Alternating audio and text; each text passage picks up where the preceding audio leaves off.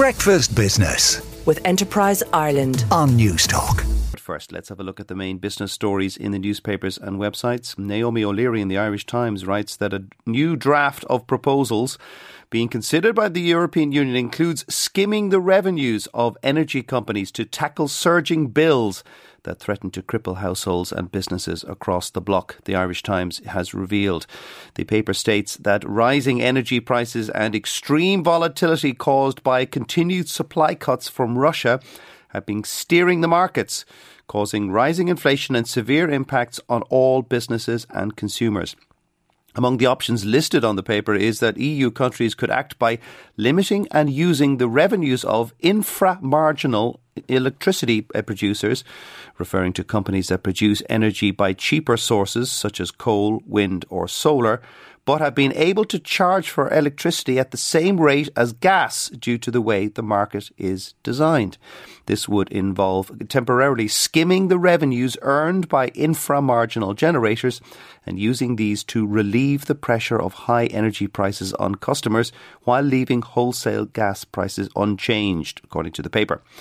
Caroline O'Doherty in the Irish Independent writes that low-cost loans to buy electric vehicles, congestion charges on driving in cities and towns, and more public transport fare reductions must be introduced to start turning greenhouse gas trends around. These are among the recommendations of the Climate Change Advisory Council, which also wants the government to definitively state when it will ban the sale of new petrol and diesel cars and to increase VRT on vehicles in the meantime. It is also calling for solar panels to be made mandatory on all new buildings and says every home should have a free heat pump assessment.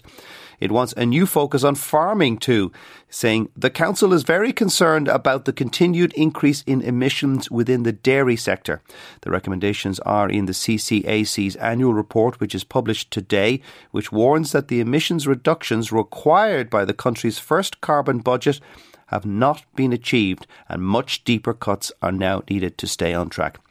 The Wall Street Journal says Ernst & Young's leaders are expected this week to give the green light to splitting its auditing and consulting businesses, paving the way for the biggest shake-up in the accounting profession in more than 20 years, according to people familiar with the matter.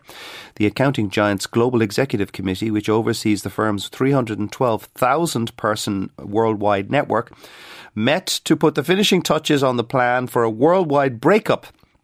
The people familiar with the matter said the committee is expected to approve the plan later this week, which will trigger votes on the deal by EY's roughly 13,000 partners who stand to make windfalls averaging more than $1 million each.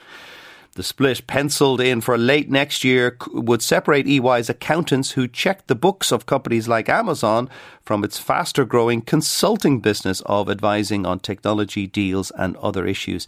EY's move could radically reshape the accounting landscape if the plan goes ahead.